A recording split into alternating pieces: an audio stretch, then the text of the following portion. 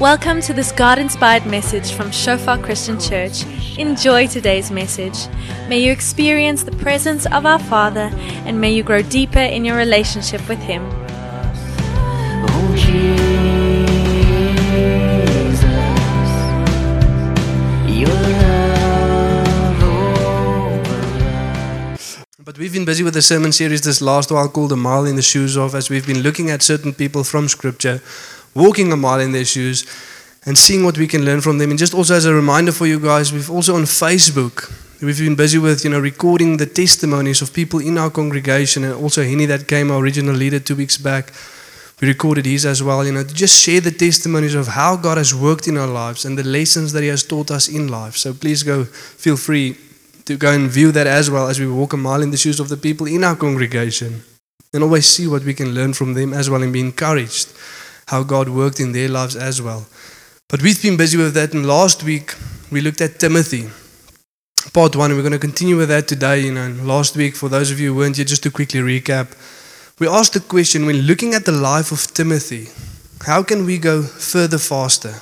Timothy was this young man, and the first time we read of him in Acts 16, it's the scripture saying, and behold, there was Timothy. In the midst of a lot of disciples and a lot of believers, Timothy stood out a little bit. There's something different about his life, so much so that Paul said, I want to take Timothy with me.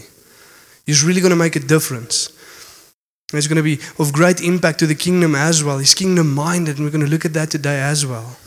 But to the extent that Timothy grew so much and so fast that Paul actually had to write to him and say, people are going to look down on you because of your youth. They're going to think that you are too young. You should not be where you are at the moment. Maybe someone with a little bit more experience should be where you are right now.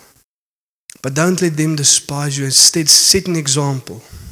Even in your youthfulness, you will be able to set the example in speech, in love, in faith, in conduct, and in purity. You will be able to be the example, Timothy. And we asked ourselves, why is that? So that we can learn from him, so that we can have that same mentality, so that we also can go further faster. And we said that Timothy had a teachable spirit. That is it. That is what allows him to go further faster, because he's able to receive from the people around him. And we said, that pertains to every area of life. No matter what area of life you consider, if you want to go further fast and you are teachable, and you have the humility to ask, come and teach me what I do not know. Come and correct me where I have misunderstanding. And come and consider what I do in life to show me whether I'm doing it right. In every area of life, we will go further faster. And we also said that the obstacles to that is pride, which is insecurity.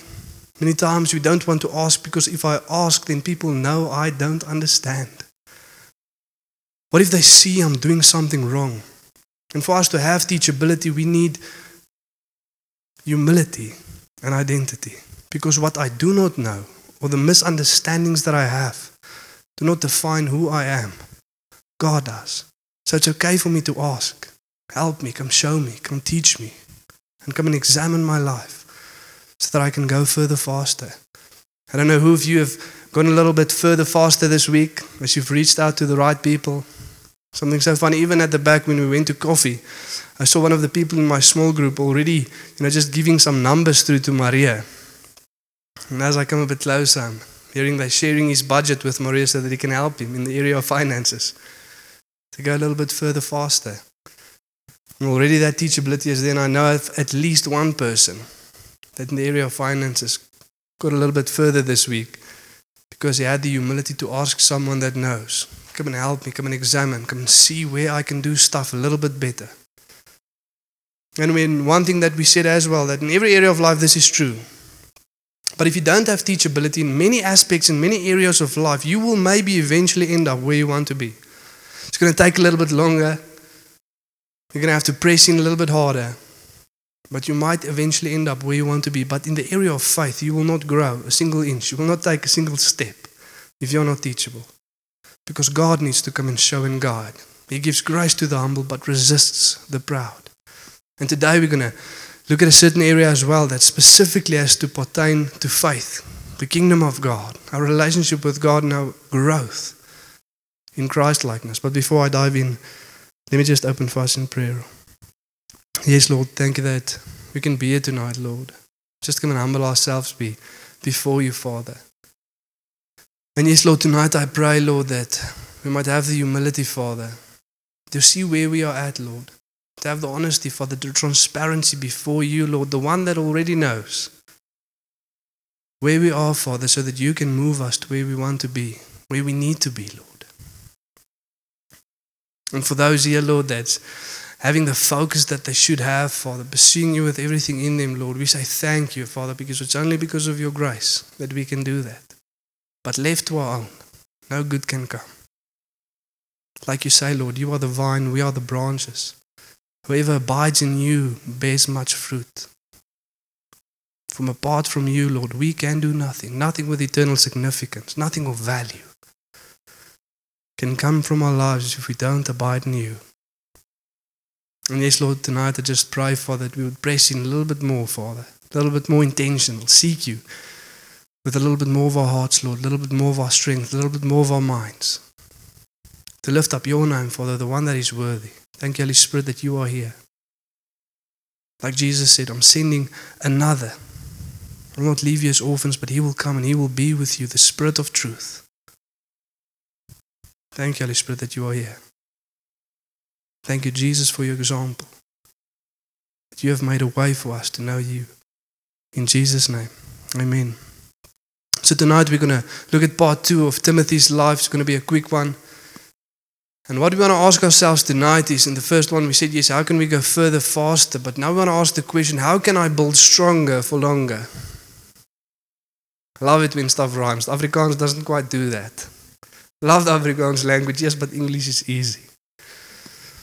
How can I build stronger for longer? You know, when I say from the beginning that I'm not speaking about stuff here and now, I'm not speaking about stuff we will build or businesses or whatever the case might be, that would last a couple of years, even a couple of generations. What I'm speaking about, I want to make that clear from the beginning, is how can we build, what can we build that will have eternal significance? It will remain standing for eternity. Because Scripture gives us this picture that there's 2 ways in which we can live. And whatever we do in life at any given moment will either remain for eternity, or in the face of eternity, will have no significance, no value. It'll be burnt up, gone, disappear. You know, a lot of people have achieved much in this life, and it seems significant and it seems really great. But in the light of eternity, it will have no value. Speaks about Jesus coming back and our works being revealed by fire, and only the works that remain, that person will receive a reward. And whenever we think about that, I just think, what an amazing God we serve. I don't know if you've ever thought about it that way. But we are dead in our sins and trespasses, like Scripture speaks, Ephesians 2, dead in our sin. A dead person can't do much for himself. I don't know if you've noticed. And God comes and He makes us alive together with Christ. By grace we have been saved. And then God comes and He pours out His Spirit upon us and causes us to walk in His ways, and He gives us love and a desire to do His will. Then He sends us out with the power that He gave us to proclaim the message that He gives to us, and then He saves the other people, and then He rewards us for that. Isn't that amazing? That is the God we serve, working through us so that He can reward us for the work that He did through us. Isn't that amazing? It's like helping your little boy do something, you know. Even in this week I was fixing a couple of stuff at home, and my little boys, they just want to help. Self-dry. They want the screwdriver and they want to work with it. And when I finish the whole thing, I just give it to them and the screwdriver, and they tap a couple of places. And that's basically what God does. And He says, well done, son, here's something for you.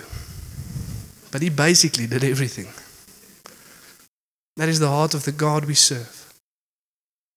And it's important for us to know that and to shift our focus to what He wants to come and do in life and through us. Very important. You know, last time we also said it's interesting to note that certain people, when it comes to many aspects of life, they grow. They grow quickly and they do good and they do well for themselves. They're teachable and they read the right books and they ask the right people for input and they grow. But when it comes to the area of faith, they don't grow. Interesting, why is that? It's many times the case. People grow in many aspects of life, but they are stagnant in their faith. They have what it takes to grow, but they simply don't grow. Why? The answer is easy. because they don't want to. They don't want to grow, because this is what's interesting about the Christian faith. The growth, the gifts, and the fruit in my life is not beneficial mainly to myself, but for those around me. It's an other-orientated life. In any other area of life, mainly where I grow, it's beneficial for myself and the focus is myself. But in the Christian life, my growth, my gift, my fruit is for those around me. A tree does not eat its own fruit. If you have a picture, send it. It would be quite cool. But I've never seen that. It's for the people around us. It's an other-orientated life. And that's why it's many times difficult for us to grow. And it's where we have to be honest with ourselves. Before we dive in, I want to ask us the question, where are you in your faith? How long have you been serving and following God? How's it going with your growth? To ask the question, do we want to grow? And how much do we want to grow? Do we want to say to God, Lord, use me? Many times we sing that, we pray that, Lord, for anything. Here I am, use me for whatever you want, Lord. And it's nice to say and to sing, but our life should reflect that with a certain, mindset, certain characteristics that we should have, and we're going to see that in this passage tonight. And we want to be used for more than just a bad example that we spoke about last week. At least we are never useless. God can use us as a bad example, but we don't want to be used for that. We want to be used as a good example, like Timothy. To be like Timothy, to say, look at the example that he sets. Lord, we want you to use us. So let's see what we can learn from the life of Timothy. Well, he's not quite someone like him that builds stronger for longer. We're going to read a passage of scripture in Philippians 2 from verse 19 to 24. And it goes as follows. I hope in the Lord Jesus to send Timothy to you soon, so that I too may be cheered by news of you. For I have no one like him who will be genuinely concerned for your welfare. And if we can just stop there for a moment. Again, Timothy stands out a little bit. And I feel a bit sorry for the guy that took the letter to the church in Philippi, because his name's Epaphroditus and it speaks about him in the rest of this passage. And he says he's also a good example, and we should really consider such men. And we should honor them, because he almost died. He risked his life for the sake of the gospel, to supply what was lacking in their service to Paul. He risked his life for the sake of the gospel. And he's sending this guy with the letter to the church in Philippi, and he's going to read it, or at least stand there when they read it, but he's also going to note that there's not quite someone like Timothy. Thank you, Epaphroditus, for your work, for almost dying for the sake of the gospel, but there's not quite someone like Timothy. I don't know about you, but I kind of feel for the guy. But I know that he has been encouraged by the example that Timothy set as well. But again, we have to ask ourselves the question, and Scripture gives a couple of words here when it says, there's not quite someone like Timothy that will generally concerned for the people. It says there's no one like-minded. I have no one like-minded with the same mindset that Paul had, that Christ had, that I can send to you. There's no one who will really care for you, really build you up. Will really be concerned for your welfare, not the welfare that you think you have, not the needs that you think you have, but the real needs, the real concern. There's not quite someone like Timothy. And if I can ask us the question that we are sitting, what do you think the next verse is going to say? Why? Why is there not quite someone like Timothy that will care for these people like Timothy will? We read in verse 21, for this is the reason, they all seek their own interests, not those of Jesus Christ. But you know Timothy's proven worth. I was a son with a father. He has served with me in the gospel. I hope therefore to send him to you just as soon as I see how it will go with me. For they all seek their own interest, not Timothy. He seeks the interest of Christ. They are focused on their own kingdom, their own sake, and their own things. But Timothy is kingdom-minded. He has the concerns of Jesus at heart. He's thinking about the interests of Christ. That is why there's no one like him. I don't notice if you guys see the correlation there. Do you see the link? Do you see the heart of God for us in that verses? Why will there be no one like Timothy who will care for you, like Timothy will, because he has the interest of Christ in mind. What is the interest of Christ? That is us, his people. No one will care for you like Timothy because he cares for what Jesus cares for, and Jesus cares for you. Do you see that? His people. That is the interest of Christ. That is what God is focused on. That is his concern, is his people, his bride, the one for whom he will come back one day. That is the concerns of God. That is the interest of Christ. His people. Isn't that just amazing to note? He cares for us. And if we have the heart of Christ, who will we care for? God's people. Because that is who God cares about. That is his interest that he has in mind. And to give a little bit about context of what Paul is saying here and why he's saying this to them. He said, yes, I'm sending Timothy because I want to know how is it going with you. But I'm also sending him as an example. The things that I've written to you in this letter, the example of faith that I want to see in your life. Timothy will be an example of that. Imitate this guy. For he will come and show you what I've written to you in this letter. And for us to understand the example that Timothy set and why it's important and what it has to do with building stronger for longer, you have to understand what Paul's writing to the Philippians. And he writes to them, Philippians 1 verse 27. And he says, only let, hoofsaak, soos die Afrikaans sal sê. If there's one thing that you note, that you consider, that you take from this letter, only let, remember this, only let your manner of life be worthy of the gospel of Christ, so that whether I come and see you or am absent, I may hear of you that you are. How does this life that is worthy of the gospel look like? That you are standing firm in one spirit with one mind, striving side by side for the faith of the gospel. That is a life worthy of the gospel. I love what the Afrikaans says. It says, 'n lewenswandel wat belyn met die evangelie. A lifestyle, approach to life that is worthy of the gospel. Everything that I do aligns with the gospel of God. And it speaks about unity. Being one-minded, side by side, striving for the faith of the gospel. That is a life worthy of the gospel. And you might ask yourself, okay, but what does a life worthy of the gospel have to do with building well? Anything out of line, not worthy of the gospel, is not building well. Each and everything that we do that is worthy of the gospel will remain for eternity. Everything we don't will simply pass away.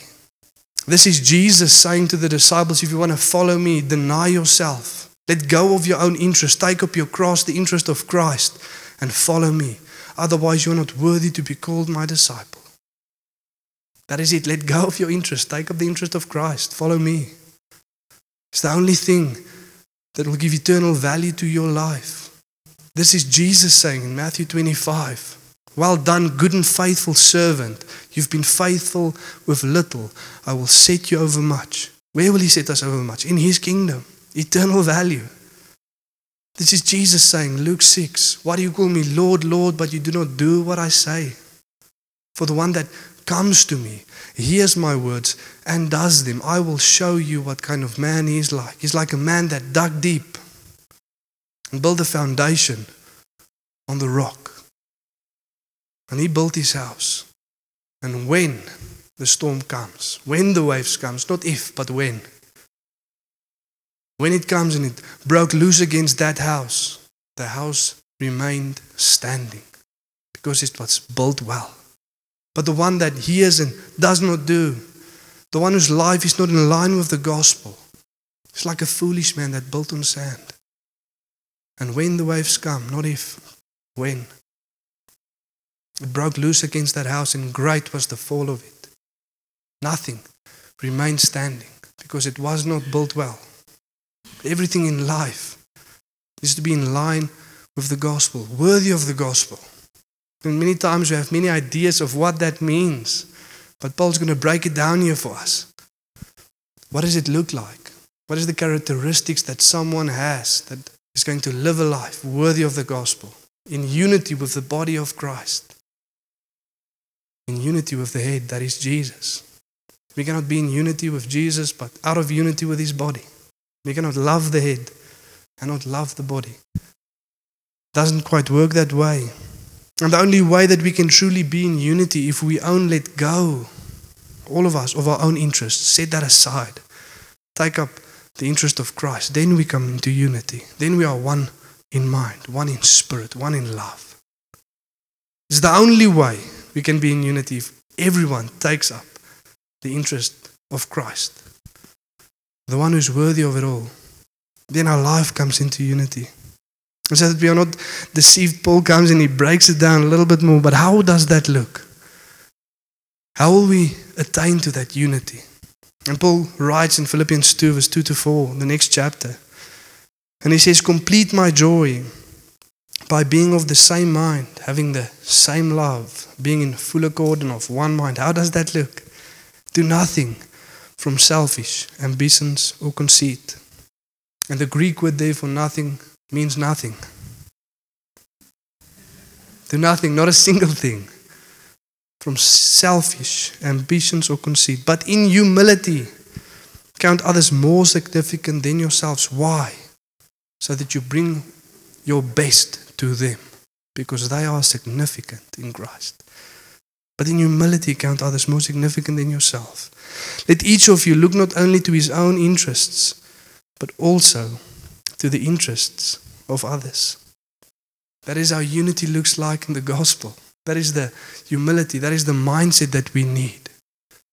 If we want to come into unity with God and His church, if we want to live a life worthy of the gospel, that is it. It's not being, crazily anointed and doing a lot of works for the gospel and just, raising the dead and doing all of that. That comes, yes. But this is it. This is where it starts. And this is where we need to be honest with ourselves and where we are and ask ourselves the question, but do I really consider those around me more significant than myself?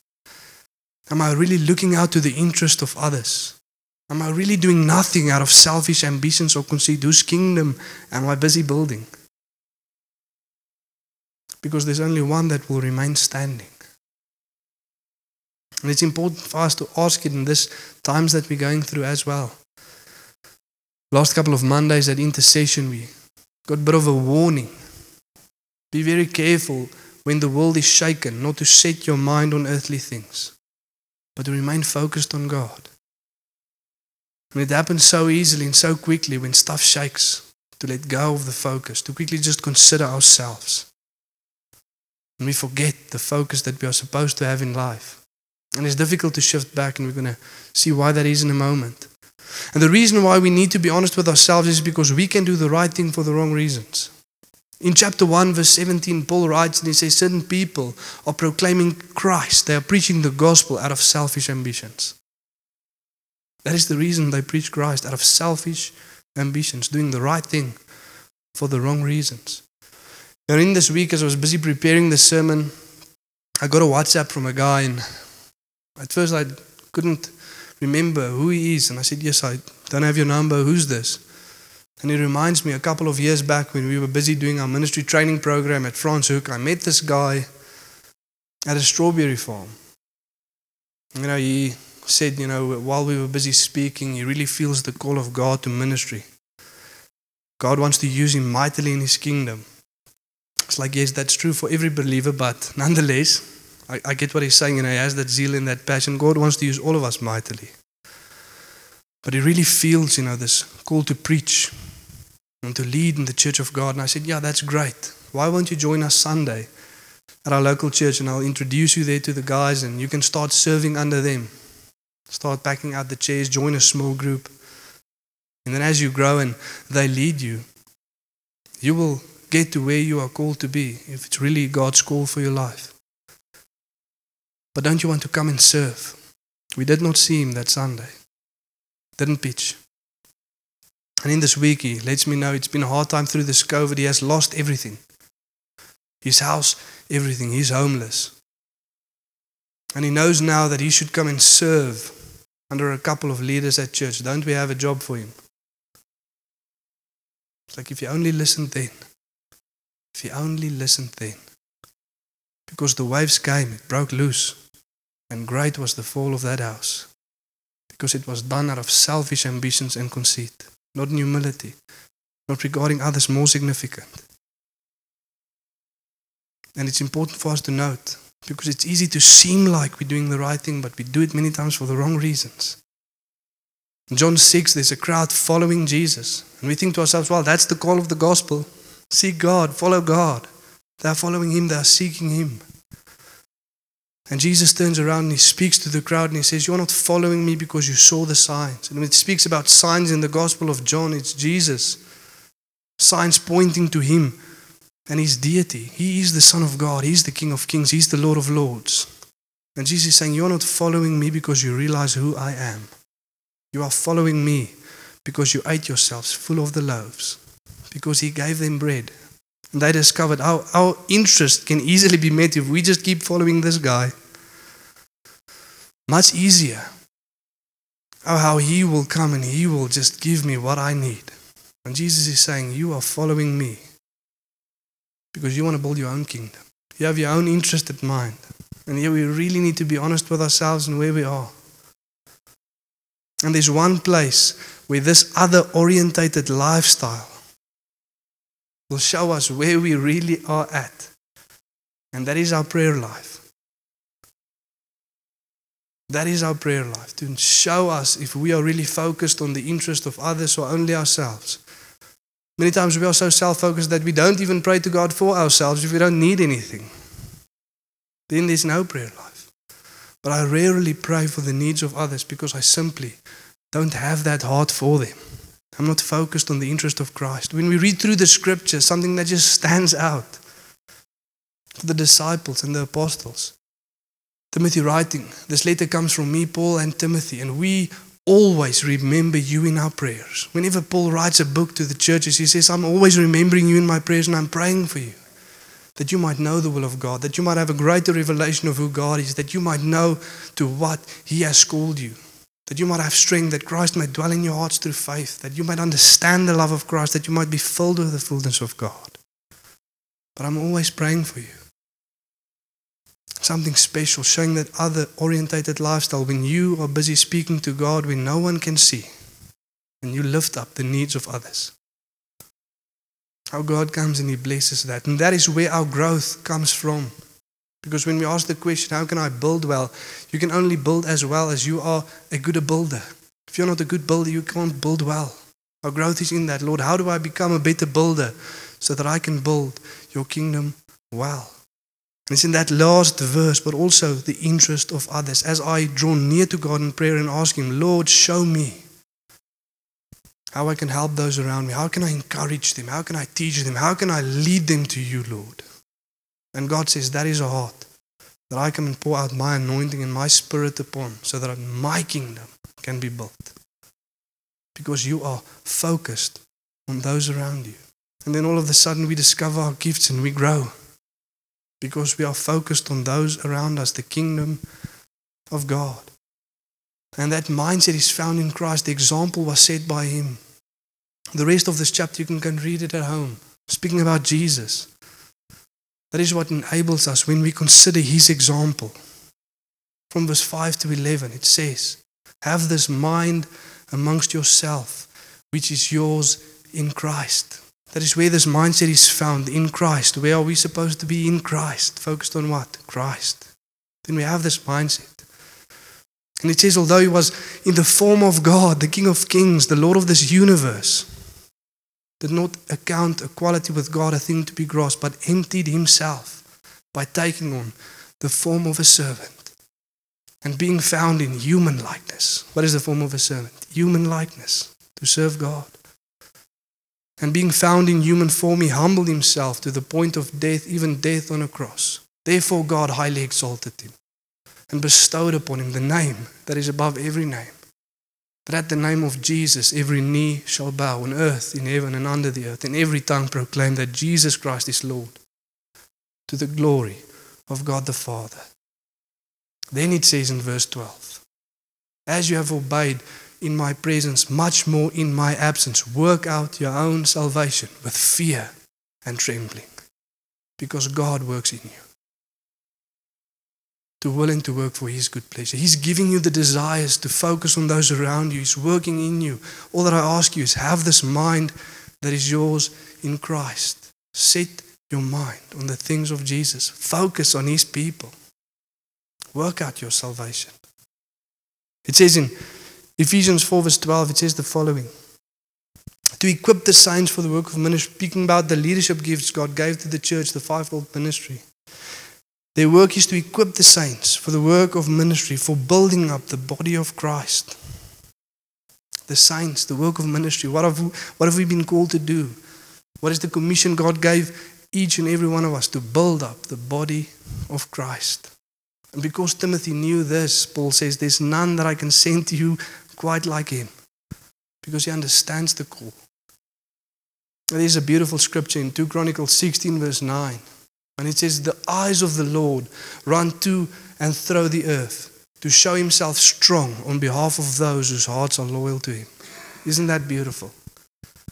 How do I build stronger for longer? When God comes and He shows Himself strong on your behalf because you are focused on Him.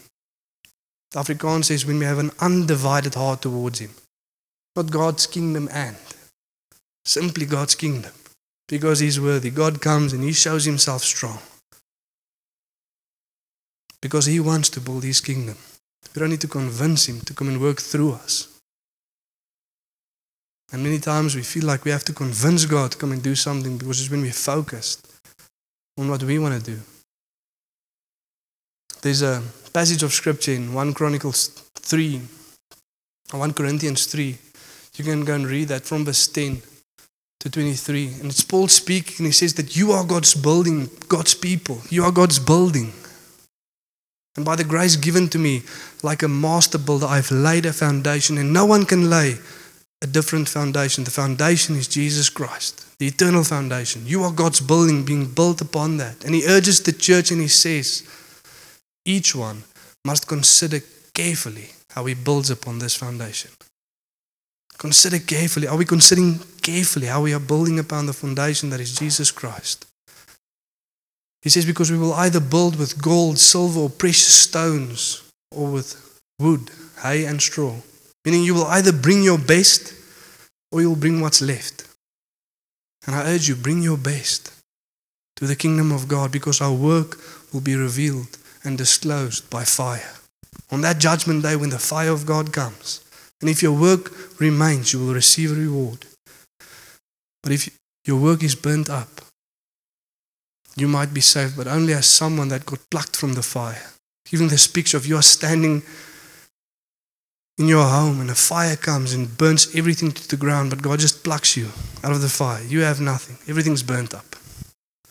And God says, okay, you can enter now, but everything that you've worked for, every breath that you breathed, every single mile that you walked, worthless, burned to the ground, will be remembered no more. Imagine that. And I know that we don't want to live lives like that. And the writer of Hebrews writes in chapter 5 verse 12, and he says to the church, you should have been teachers by now. You should have been at a place where you are able to instruct others in their faith, but you need again someone to come and teach you the basic principles about the Word of God. Why aren't you where you're supposed to be? Because I don't have the interest of Christ at hand. This is going to be effort. Now I need to study the Word to teach other people. This is going to take time and effort. It's not beneficial to myself. Not knowing that God's provision through us is also His provision to us. As He works through us, He blesses us. He uses the one that gives water to water Himself, Scripture says in Proverbs. Because it's not beneficial to me. And I want to ask us this question so that we can know where we are. Do we have the ability, do we understand God's word in a way that we can go and proclaim the gospel to those who haven't heard it yet or that don't understand it as they should? Do you have that ability? And if you have the ability, do you do that? Do we go and proclaim the gospel to the world? And many times the answer is no, because we simply don't care about their salvation. No, it's quite harsh, but it's the truth many times. Because if we did care, we would have gone into the world. For the Son of Man came to seek and to save the lost. The interest of Christ, His people. And those who should still be added to the church. Are we making disciples? Go into the world and make disciples of all the nations. Why do you call me Lord, Lord, but you do not do what I say? Because I don't have the desire, Lord. If we're honest with ourselves, it's going to take time, it's going to take effort. But God calls us to do that. That takes us to point number 2. A mile in the shoes of Timothy, part 2. Only a heart focused on the interest of Jesus can build with eternal value. Only a heart focused on the interest of Jesus can build with eternal value. And this is difficult for us. Like, we really need humility and transparency and honesty before God if we're going to redirect our focus. Why? Because if I want to redirect my focus, I have to be honest enough to tell God that I repent because my focus was not where it should have been in the first place. Difficult.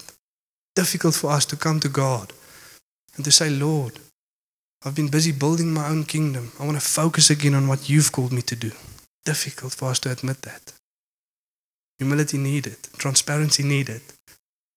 God already knows. God already knows. And I want us to invite God and to say, Lord, come show me, Lord. Have that teachability. Teach me, show me, and examine my heart. Show me, Lord. Because it's difficult to shift back, to being kingdom focused. Many times you want to downplay that. Yes, I admit that this certain area of my life I've lost a bit of focus. You know, we tend to say stuff like that. I know because I do that as well.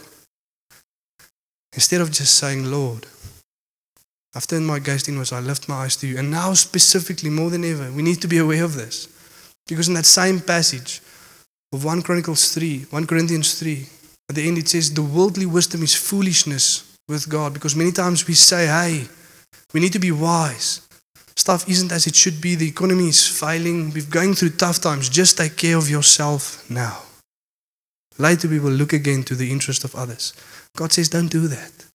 I've said in my word, seek my kingdom and my righteousness, and I will add all things to you as well. Take me on my word. I will provide for you. But don't hold on to the things that you might need because people around you need it now. Don't hold on to it. They need it now. You might need it then, but I will give it to you if you need it then. I will provide, but seek first my kingdom. I'm going to leave us with these last couple of verses. Philippians 3, from verse 17 to 19, has a bit of a warning for us as well. And it says, brothers, join in imitating me and keep your eyes on those who walk according to the example you have in us. Consider Epaphroditus. Consider Timothy. Follow the example. For, this is the reason, because of, for many of whom I've often told you, and now tell you even with tears, walk as enemies of the cross of Christ. The end is destruction. Nothing that they did will last. Their God is their bellies. And they glory in their shame with minds set on earthly things. That is their focus. You know, and I understand what Paul is saying here. With tears in his eyes.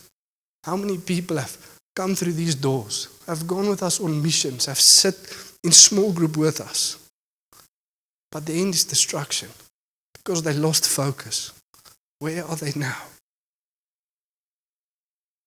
And the warning is there. You might have started well. Many did.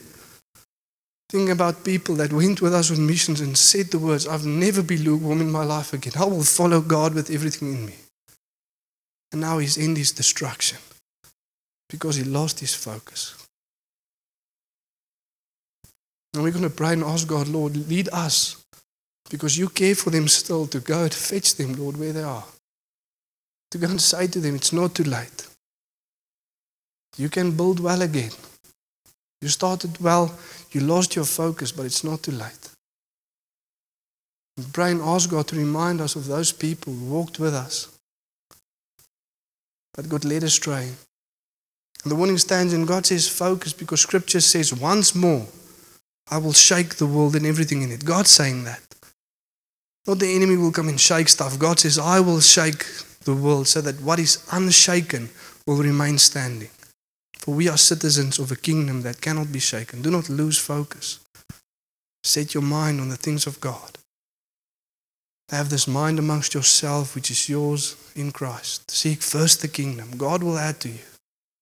But let us build well, so that it will stand strong for eternity. Let's stand tonight and pray together.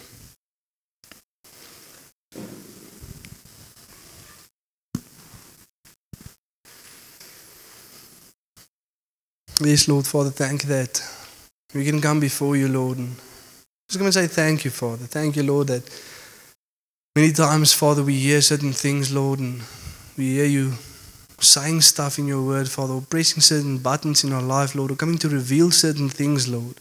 And you are saying tonight, Lord, that you never reveal things to us, Lord, to create distance, but to draw us closer, Lord.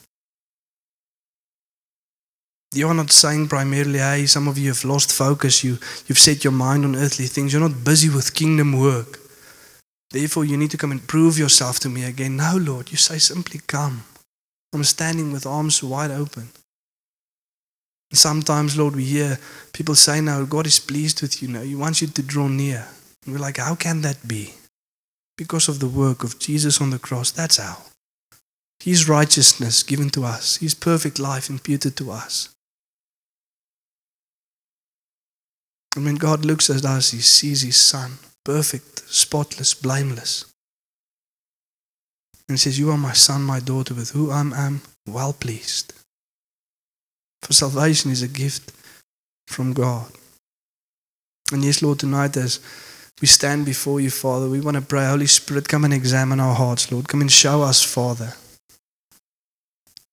where we have been focused, Lord, on earthly things. When we have our own interest in mind, not the things of Christ, Lord. So that we can lift up our voices to you. And there where you're standing, if God shows you something or just leads you to focus again on Him, just in your own words, won't you say, Lord, I'm coming, Father, to be heavenly minded, to focus on your kingdom, Lord, your interest at heart. Come and give grace to me, Lord, that I might pursue your kingdom and your righteousness above all else. Just there we are. Won't you lift up your voice to God? And Lord, as we stand before you, Lord, and just coming saying, Lord, we're focusing again, Father, on the things that you have called us to, Lord, in the midst of stuff that is shaken, Lord. We know that we are citizens of a kingdom that cannot be shaken, that will endure for eternity, Lord. And with that in mind, Lord, we ask that you would remind us, Father, of those people that have begun with us, Lord, that they've started well, Father, but they've lost focus. So that we can go and call them back, Lord, and tell them that it's not too late. Your arms are still wide open, Lord. Your grace is still sufficient. Your love still endures, Lord. You haven't changed, Lord, and you never will. That they can return to you, Lord. And yes, Father, as we come and pray, Lord, say we want to be kingdom-minded, Lord, we're not speaking about shofar. We are speaking about all the people of God, Lord, regardless of where they gather on Sundays, Lord. Regardless of whose home they sit in on Wednesdays or in the week, Lord. It's not about shofar, Lord, but about your kingdom. But about your people, Father, the eternal building on the eternal foundation that will stand forever. Thank you that you are good, Lord. And I pray, Father, that even as we go through this week, Lord, you just come and lead and guide us, Father, so that we can focus, Lord, on eternal things, that we don't want to waste our lives. And whatever we do, Lord, we can do that with purpose, Father. Doesn't mean that we should now quit our jobs and just start preaching the gospel and making disciples, Lord, but we can do that where we are. We can work heartily as unto the Lord, Lord, with whatever we are busy with. And thank you, Father, for your goodness. Thank you, Holy Spirit, for your leading. Thank you, Jesus, for your example. In Jesus' name, amen.